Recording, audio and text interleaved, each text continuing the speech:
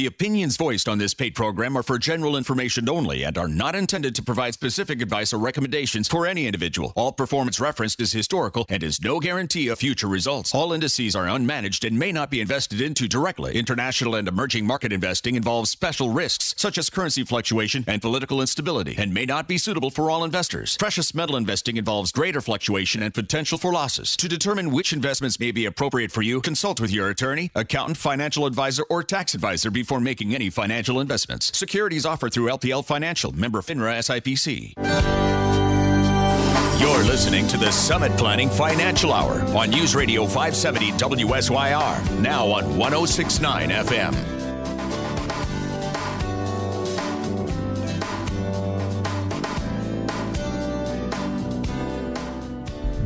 Good morning, everybody. Welcome to Summit Planning Financial Hour. I'm Rick Urchill here, Brian Leonard, your host this morning on this beautiful it is day in Central New York. Yeah, Brian, it's just, we don't get too many of them. And to wake up this morning with the sun and temperature okay, it's just absolutely gorgeous. Hope everybody's out there enjoying the days.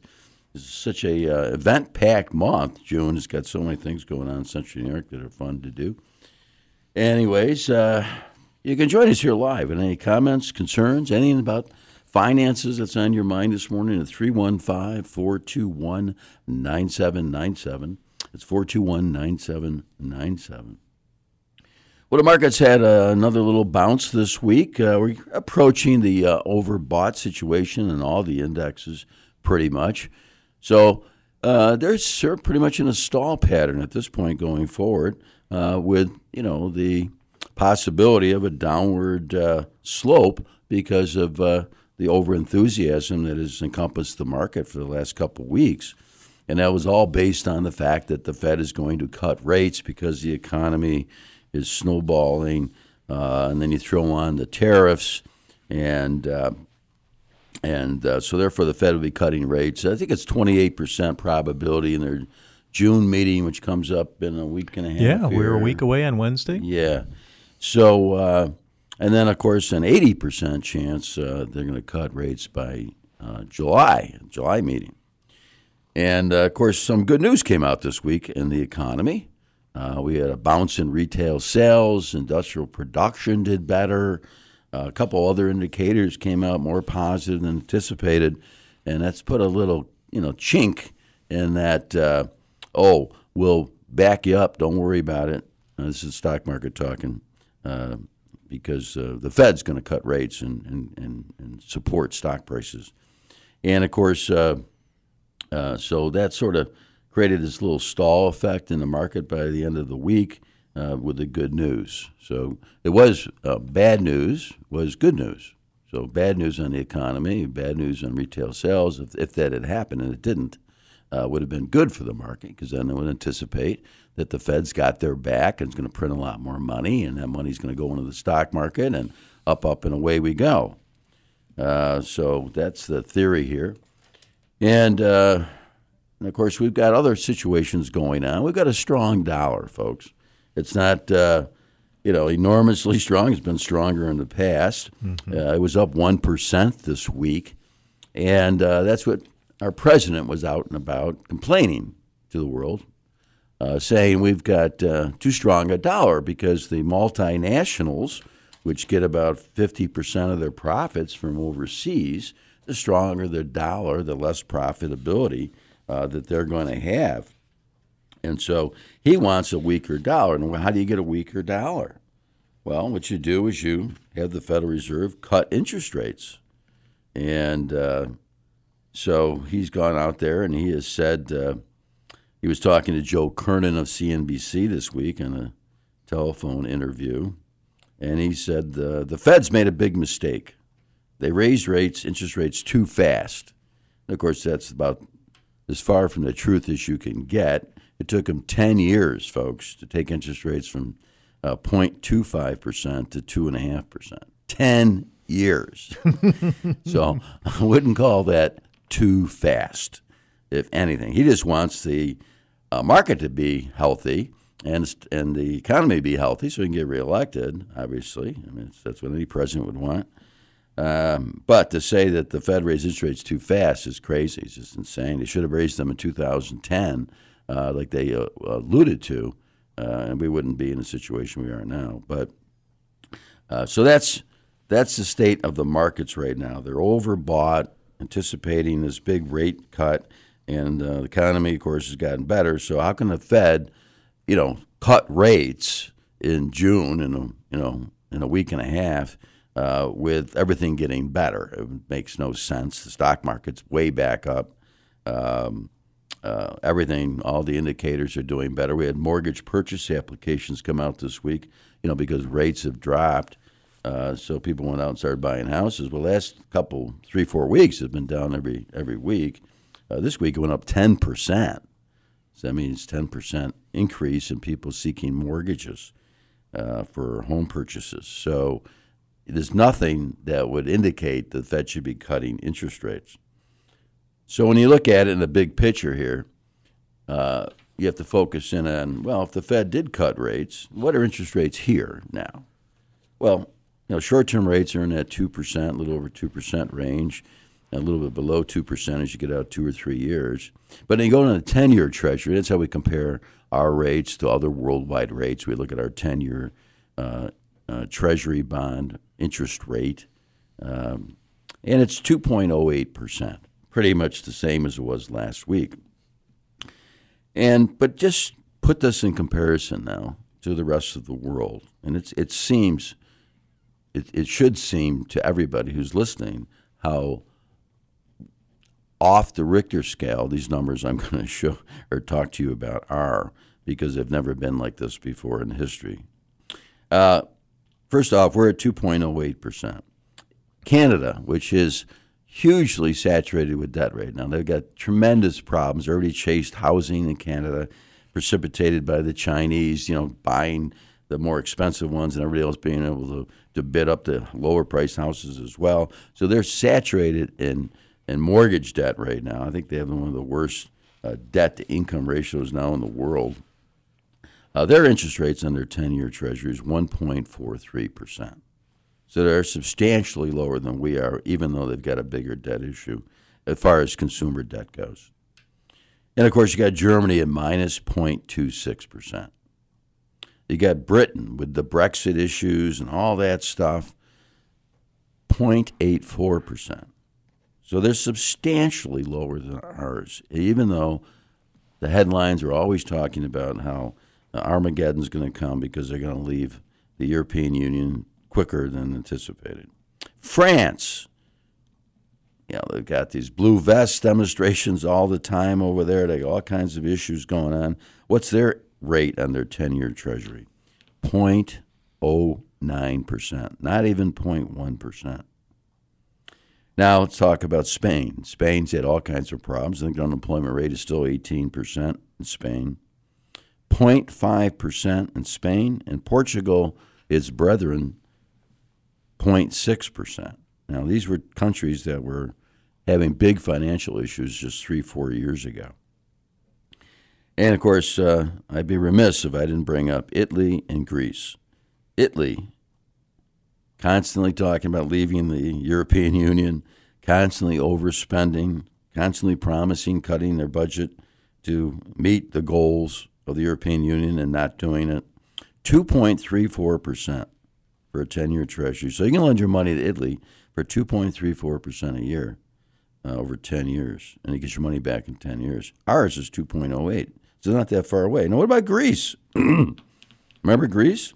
All kinds of problems in Greece, and a lot of them are still there. 2.69%, the 10-year Treasury in Greece. So when you talk about the Fed cutting rates here, and if the Fed cuts rates, that means you get less return here than you would, generally speaking, overseas in their bonds. And that would make the dollar go down in value. But you're starting already with very, very, very low rates everywhere in the world. So how can the dollar go down? And if the Fed cuts rates, my guess is these other rates are going to go lower still, because the Fed's not going to cut rates unless things are slow. And they're not slow right now. They were slow. They're starting to get a little, they're not on fire by any stretch of the imagination. Autos are still down, but they're getting better. And Switzerland's minus 0.5%. Australia is 1.37%, and they've got a big housing problem on their hands right now as well. And, of course, Japan is minus 0.14%.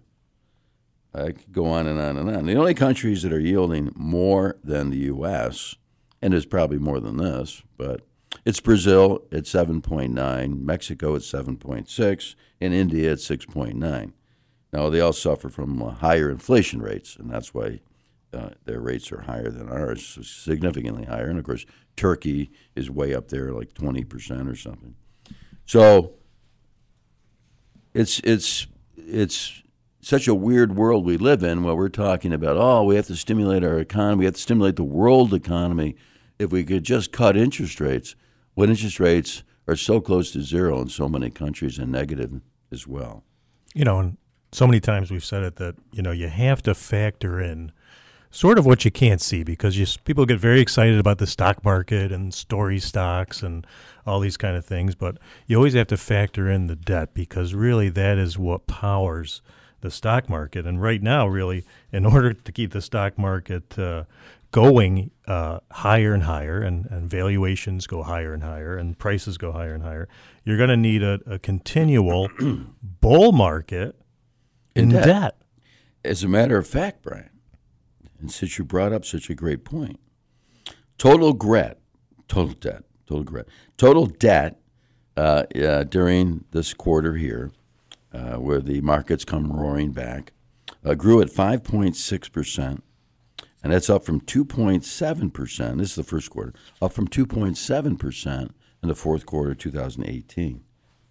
And then it says here, and that was the strongest pace since 6.5% increase in debt in the first quarter of 2018. Federal government borrowing jumped 8.57%, up from fourth quarter's 2.5%. Corporate borrowing accelerated 6.6%, up from 3.8% in the fourth quarter, the strongest since 2017. Non-financial corporate borrowing jumped 7.6% from the fourth quarter's 3.35%. Total household borrowing slowed a tad to 2.3% from the fourth quarter's 2.8%, but if you look at consumer credit, it expanded at 4.3%. And so what does that mean? That means what we've been saying for almost a decade now, that our whole system is based on credit growth. Wages can be zero, which generally, historically, would mean, as far as not wages, but wage growth being at zero, which would mean horrible situation for the economy. But now it doesn't make any difference. As long as debt goes, and you can tell by the numbers, because when debt was only growing at 2.7% for a lot of these areas in the fourth quarter of 2018, you see what happened to the stock market. It literally crashed.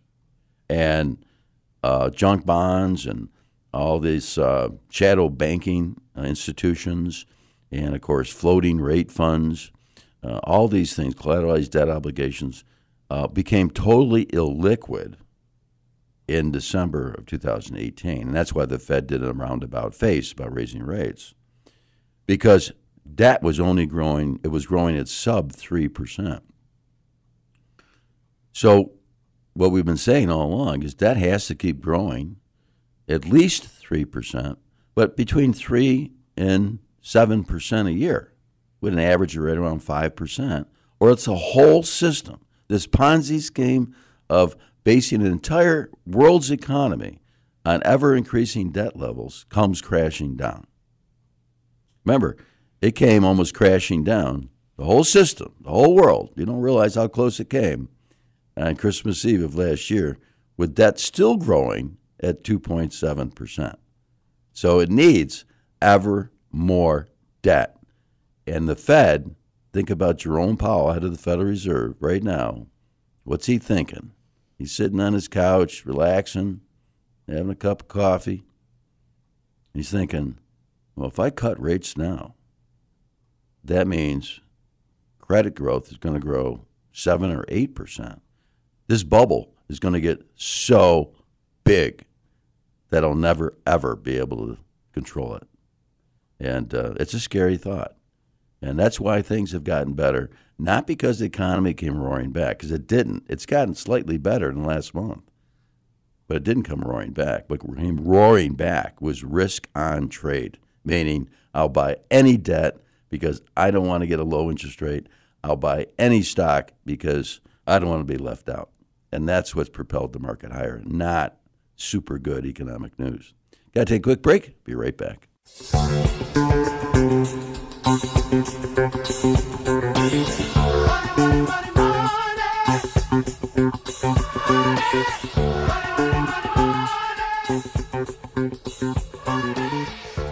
Okay, folks, welcome back. And he's talking about the need to have worldwide debt grow, at least 5% overall here to keep the ship straight, which is not a good position to be in when you're at record high debt levels, And not to be outdone, we had the budget numbers come in for May, and boy, oh boy, was it a monster. It says the U.S. budget deficit widened to $738 billion in the first 8 months of the fiscal year. The fiscal year ends September 30th. Now, last year, we were $206 billion less at this point in time. And, of course, revenues have increased. I don't know if you know it or not, but tax receipts, as well as tariffs, have increased the revenue side. But that's not the problem. The problem is we're spending 9.3% more than we spent last year. That's the problem. Revenue's up 2.3%. So, we posted the biggest deficit in May, and I think the only other time, it might have been one time in 2009.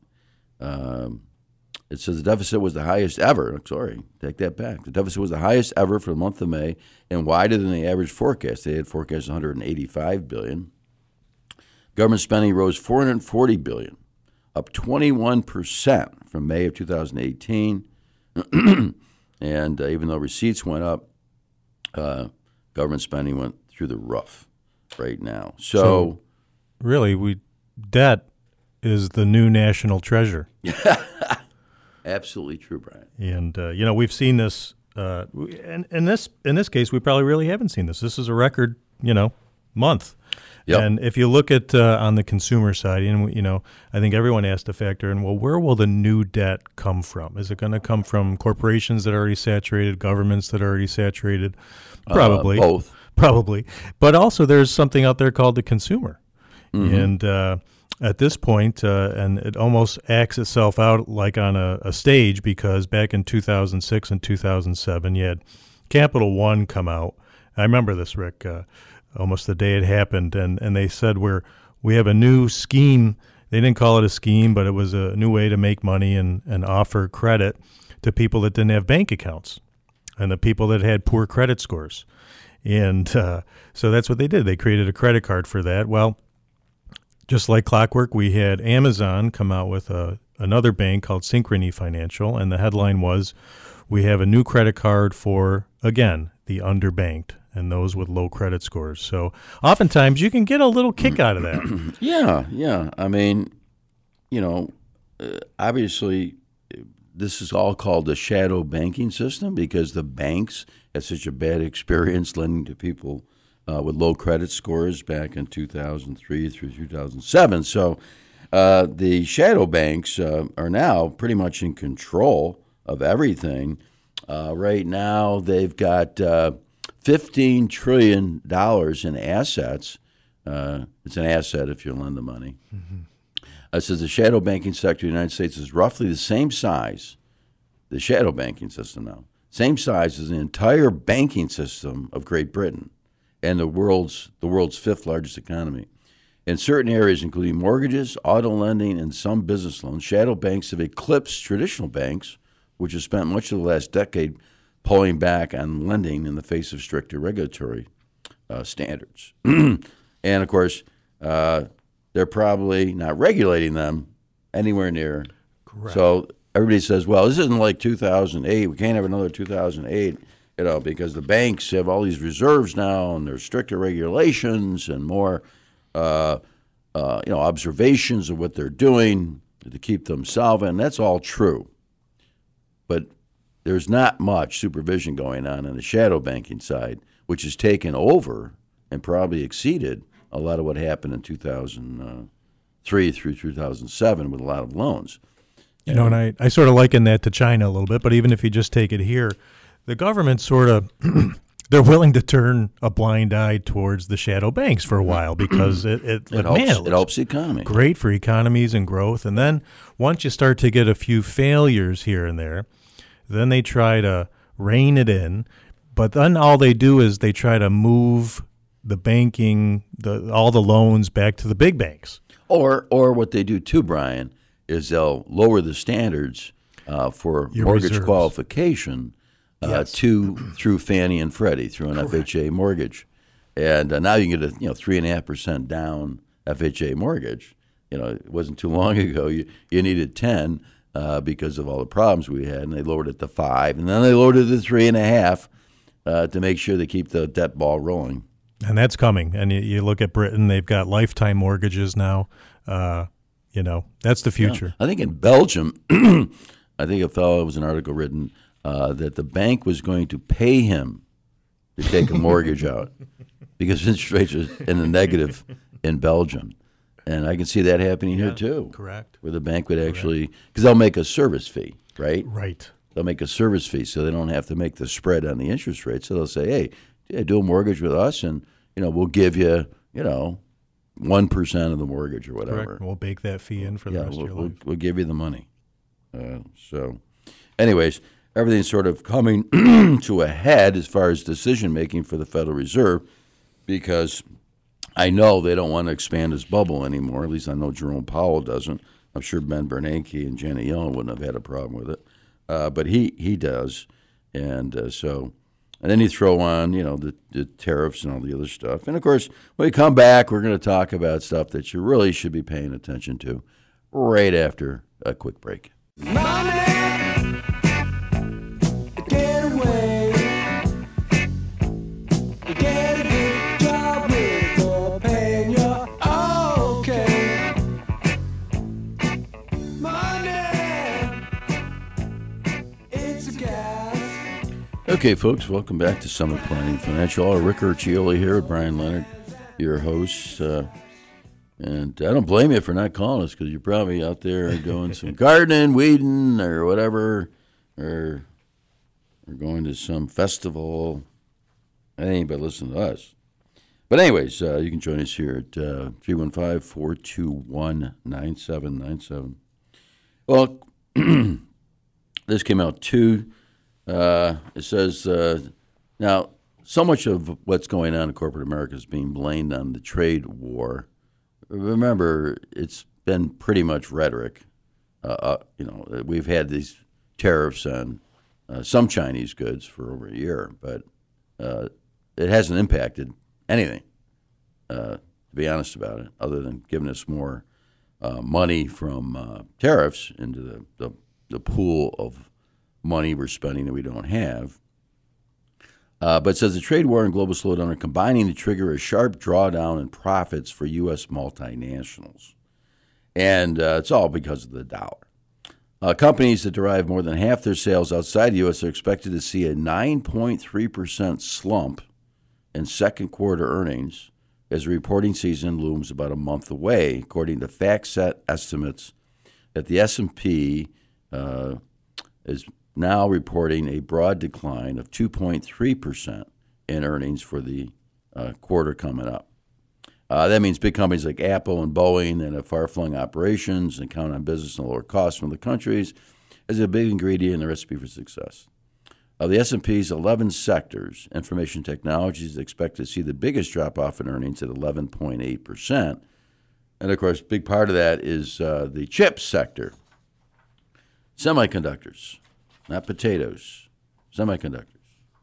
And says global semiconductor sales plunged 24% from peak, deepest plunge since the financial crisis. Why is that? Well, they go on to say It's just a broad, worldwide, less demand for chips and all kinds of devices. Correct. You think of cell phones, right? So is cell phones a trade issue? At this point, not really. There's just less cell phones, less computers being sold. Exactly. And, the worst was here in this country was down 30%. Europe was down 8%. Japan was down 10%. China was down 11%. Asia Pacific, other like Korea and all that stuff is down about 11% as well. And that's been going on in Korea. We've been seeing chip sales, exports in Korea being down, exports all across the board in Korea down for quite a long time. Now they keep blaming, and this is why it's such, the way the world's structured today, if you got a big issue that is confusing and nebulous and ever-changing, like tariffs with China, you can blame everything on it.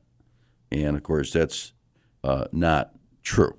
A lot of the slowdown that's happened is just because it got pretty frothy, and, of course, things slow down.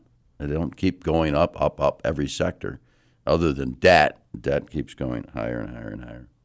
So now, we're worried about what China and the United States. The fellow from UPS, the CEO, he was on Bloomberg Radio I was listening to, and they asked him, he said, well, to manage our company today, we have to manage it with constant change in mind. And that's true, right? With all the new technology, all the robotics, all the stuff. I mean, if you're not on top of it, your cost can eat you alive.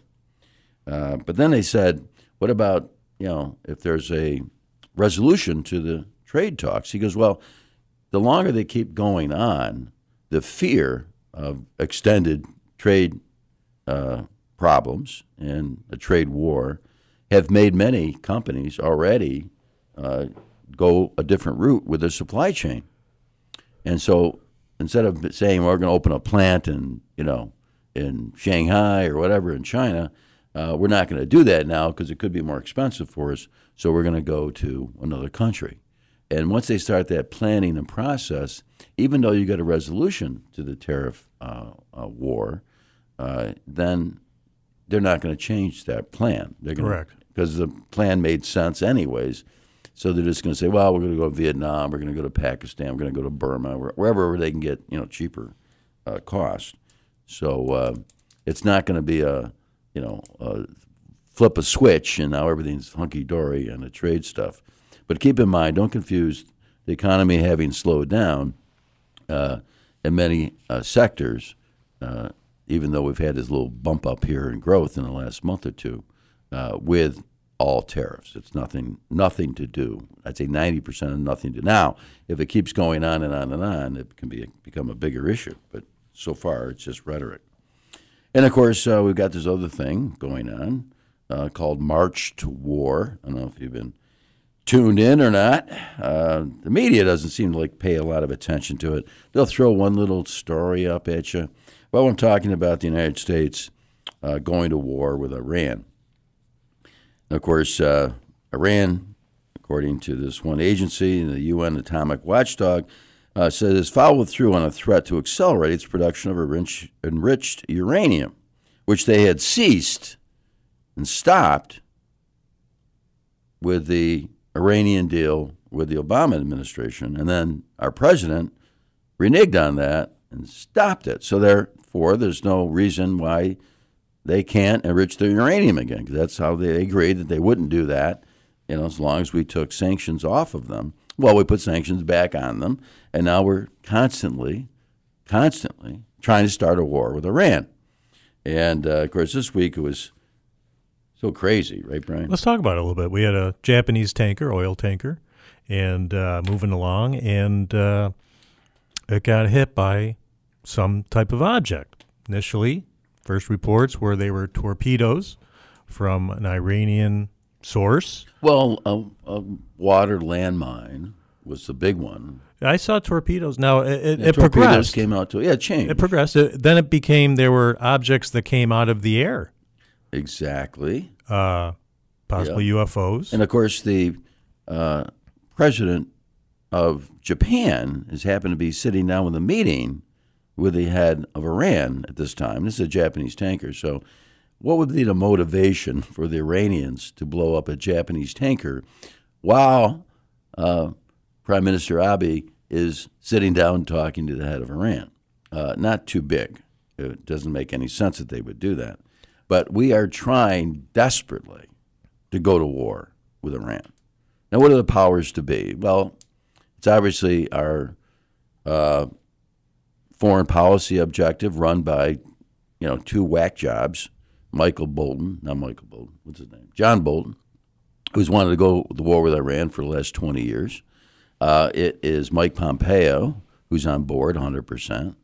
It's Israel, who's always said they're our ultimate enemy. Of course, they said that about Iraq, and then, of course, we did Iraq, and then they said it about Libya, so we did Libya, and they said it about Syria, and we helped them with that, but that didn't work out. And now, of course, it's Iran is the big. And, of course, Saudi Arabia, that's their arch enemy as well because of a different tribe, Shia versus Sunni. And so you got Saudi Arabia, you got Israel, and you got the United States all trying to start a war. And, of course, the media is not paying any attention to it. Now, when that happened, oil prices spiked up. Remember, they've been going down and down and down and down. And, of course, they still went down 2.9% for the week because oil inventories, reflecting a slower demand worldwide for oil, have been building up off the Richter scale. And it did shoot up about 4% or 5%, I think, in one day. By the end of the day, it was only up 2%. So we closed at $52.51 a barrel of oil from $54 last week. So the fundamentals came back at the end of the day. There's just too much oil out there. But, this is the third attempt to do a false flag incident like we did in the war in Vietnam and the Gulf of Tonkin. And other times, many other times, to start a war again. And people don't realize, this isn't going to be, we're just not going to go in there and blow up the nuclear facilities of Iran and walk away and say, job well done. They're not going to tolerate that sitting down. So this is a bigger thing than you might think it is, and it's going to play out here if they can fool the American public, which is pretty easy to fool. You know why? Not because we're that stupid, but because they have the entire media controlled by all the operatives, the CIA putting out news briefs all the time that are lies, the Defense Department putting out, unnamed sources, which are lies, the military-industrial complex forcing all this to come forward because they need constant growth. And of course, that's a sad reason to go kill people. But unfortunately, you need some motivator here to control the media, and those forces control the U.S. media on every level. It doesn't make any difference if it's CNN or Fox News. There's always a drumbeat to war. Congress is so divided, but they always come together when we want to kill people. They always come together. The Iraq War, was one of the few times we had unanimous, go to war, kill people agreement. And I'm sure because of our love for some of the people who want to attack Iran so badly, I'm sure they'll all come to an agreement quickly about going over there and doing something bad. Anyways, take a break, but keep that on your radar screen, folks. It will affect your investments. Be right back. The best things in life are free, but you can give them to the birds and bees. I need fun. Okay, folks. Home stretch here, the Summit Planning Financial Hour. We just had an interesting call. She hung up before we could get to her. Too bad. I'm sure she's listening. It's funny how people listen to stuff that they hate and they complain. It's all they do is not listen. And she said, is this a political show or a financial show? I was talking about Iran. And it's crazy that you can, in your mind, even think for 1 second that going to war wouldn't affect many things. It would obviously affect the price of oil. It would affect the level of interest in defense stocks. It would affect confidence here in this country. It would affect spending habits. It would affect the stock market. It would affect a lot of things. And to ever say even think in your mind that politics isn't totally interwoven with finance, I don't know what rock you've been living under, whatever this lady's rock she lives under is located. Because when you think about it, the president is constantly trying to force the Federal Reserve to cut interest rates. Now, that's political, isn't it? Yes. He wants the market to go up so he can get reelected. It's about as political as you can get. And, of course, all the other aspects. You got the Republicans and the Democrats right now. Yes, they don't get along, but guess what? They both love to spend money right now. And that political dynamic is putting us deeper and deeper and deeper into debt. And where's its source? Its source is politics. It's politics. So to even think for 1 second that going to war wouldn't affect your investment decisions is ludicrous. It's crazy. And I don't know where anybody could think that politics and money aren't interrelated. Absolutely. And it's you just can't ignore it. Speaking of other things, we did have a few economic reports that came out this week of interest. One was retail sales, and a pretty strong report across the board. And again, you have to bake it into how is this going to affect your investment decisions, because the market did not quite know how to react to a report that was a little bit stronger in places than expected, because it meant the Federal Reserve would be either enter or stay on the sidelines. Exactly, which we talked about in the beginning of the show. Correct. And of course, inflation came out, and it was, as expected, a little bit lower again. So obviously that would feed into the story. We've got year-over-year change and CPI now at 1.8%. So that's what's going to feed into your Social Security check if it stays about that level come the end of September. Whatever the number is finally then gives you your COLA increase into Social Security. But right now it's running 1.8% year over year. For the month it was only up 0.1%. Now these are all government fabricated numbers. We know the cost of living is much higher than the government tells us. That's correct. And even within the report, Rick had mentioned that the things that went up in prices were food, medical care, and housing. So who needs? We don't need those. There's no reason to count that. Anyways, and PPI, which is wholesale inflation, it came in at 0.1% as well, year over year, 1.8. Now there was a little bit of an increase when you took out food and energy. It was up 2.3%, and it was running. They expected to be, 2.2 to 2.3. So, about the same and low. So, this gives the Fed, a little bit of concern that maybe deflation's kicking in here. And of course, a big part of inflation is oil prices, and they've been going down. So, it gives the market, a little bit more confidence that the Fed will be cutting rates, but they'd be crazy to cut rates at this point in time because things are starting to pick up a little bit, and they don't want to, put kerosene on a debt fire that's out of control at this point in time. So coming up this week, what we got? We got Empire State Manufacturing, housing starts, building permits, of course, and then we got some leading indicators at the end of the week, and then on Friday as well, we have existing home sales. So if these numbers are somewhat positive, with a combination of the fact that the market is overbought at this point in time, a little too enthusiastic at this point, so the good news in any of these things will bleed into a lower market, because that means the Fed won't be raising interest rates in July, at least 80% chance that it'll drop down to 50% or whatever. And that's why the market's bounced back so much. So, got to play that game back and forth. Folks, thanks for listening. Take care. Have a great day.